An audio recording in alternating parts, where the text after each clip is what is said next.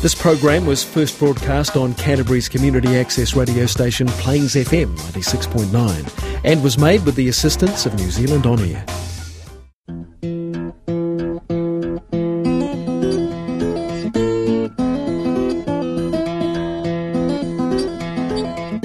Welcome to Foundations, a weekly program brought to you by the Reformed Church of Christchurch.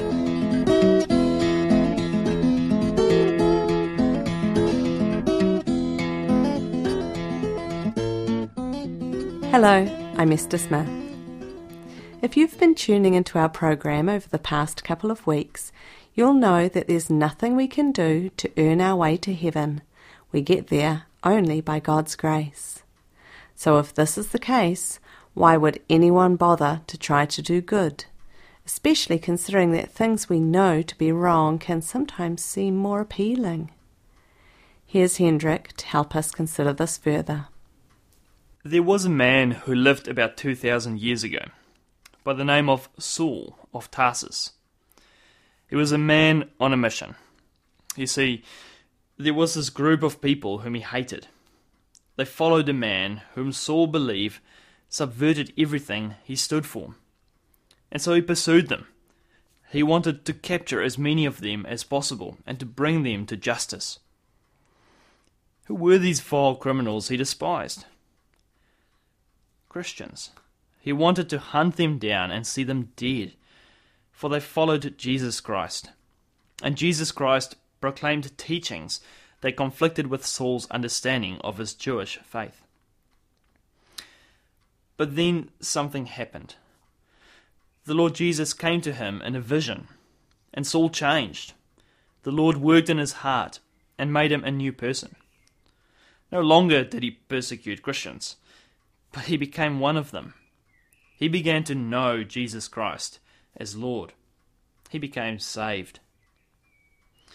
Now, was he saved as a reward for his diligence in hunting down Christians? Of course not.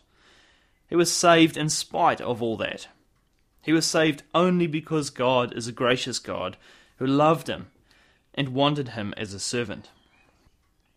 This Saul of Tarsus became known as the Apostle Paul, a man who was perhaps the greatest human missionary who ever lived. A man also used by God to write many of the books we find in the Bible, in the New Testament. Let me read for you a little portion of what he wrote, where Paul shows that he knows he didn't deserve to be loved by God. He didn't deserve to be saved. But it was only by God's grace that he be a new person who would eventually go to heaven. We read in 1 Timothy 1, verses 14 through 17. The grace of our Lord was poured out on me abundantly, along with the faith and love that are in Christ Jesus. Here is a trustworthy saying that deserves full acceptance. Christ Jesus came into the world to save sinners, of whom I am the worst. But for that very reason I was shown mercy, so that in me, the worst of sinners, Christ Jesus might display his unlimited patience as an example for those who would believe on him and receive eternal life. Now to the King eternal, immortal, invisible, the only God, be honour and glory forever and ever. Amen. To the only God be honour and glory.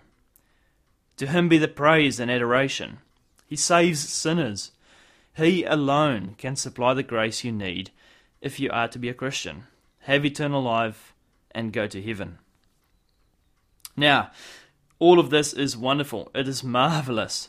It is a source of comfort and joy for the believer. They know that being a Christian, being saved, and going to heaven is not something they can earn, but it is provided for them simply because God is a gracious God who loves them and has done everything necessary for them to know him and to love him and be with him forever. We don't have to earn his everlasting love. He gives it freely. It is a wonderful thing to know that God is a gracious God who freely saves sinners, not because of anything they've done or will ever do, but simply because of grace. We don't have to worry about being good enough. We don't have to be concerned about whether we've done enough good to go to heaven. We simply have to believe and know that Jesus forgives us of all the bad things we have ever done. He loves us and wants us to be with Him forever. But now, okay, grace is great, but a question arises. If we don't have to worry about whether or not we'll be able to do enough good to get to heaven, why bother doing good then? If the gift of eternal life is given only because of grace, why bother trying to do what God tells us to do in the Bible? Why not just go about doing anything we feel like doing, being selfish and interested only in our own personal pleasure?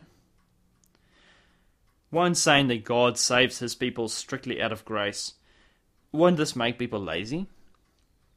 You know, this is a question which has always been asked of those who stress above everything else the grace of God and the salvation of the sinner.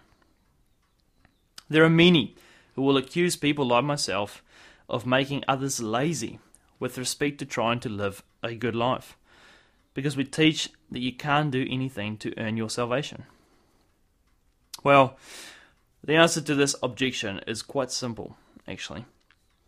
If you're a Christian, if you know you are forgiven of your sins, if you know God loves you and will give you eternal life, then you will be thankful for what God has done for you, and you will do what God wants you to do simply out of thankfulness. You see, it's impossible for those who truly believe in Jesus Christ to not do good works. If you are one of Christ's followers, then you will show it in the way you live and the way you act, saying, "Thank you, Jesus. I just want to live for you." So, if God has saved you, are you going to do things like go out and get drunk all the time and think to yourself, "Well, I may as well have some fun while I can. God can forgive me on Sunday when I go to church"? No, this is not the way it works. If you think like this, you don't know what it means to be Christian. If you are a true believer, are you going to go out on one-night stands and think to yourself, "What's the difference? I'm a Christian. God loves me. He'll forgive me"? This is not the way it works. If you are a follower of Jesus, are you going to let pride and anger get the better of you, holding grudges all the time? Or if you're a child of God, are you going to allow greed to get the better of you to the point where you accumulate massive amounts of wealth and hoard it all for yourself? No, those who think like this are not really Christians. Oh, it's not as if Christians will never do bad things. But the thing is, when you believe, you will want to serve God. You will want to do what He tells you to do in the Bible. You will want to live a life that shows you belong to Him, whether in the classroom, or on the farm, or in the home, or on the construction site, or in the business office. Wherever you are, you will want to serve Him. As we read in Colossians 3 verse 23, "Whatever you do, work at it with all your heart, as working for the Lord, not for men, since you know that you will receive an inheritance from the Lord as a reward." It is the Lord Christ you are serving. Again, it is true that no one will be able to live perfectly, not in this life. Yet, we are still called to dedicate ourselves to holy living. Thanks be to God that He helps believers do just that. And thanks be to God that they can look forward to the eternal life that God will give to all who believe in Him.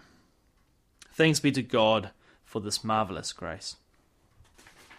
You're listening to Foundations on Plains FM 96.9. Today you've heard Hendrik Barker reading edited material written by Reverend Jim Klasinger. Do you like to be preached at?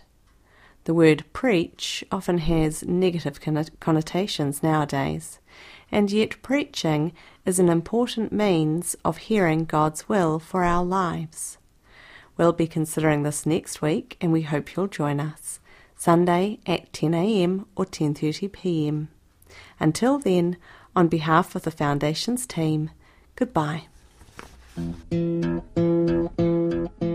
You can contact the Foundations team by sending an email to foundationsonplains@gmail.com. Join us for worship on Sunday at the Reformed Church of Christchurch. Our services are at 10:30 a.m. and 5 p.m. at 63 Cornwall Street.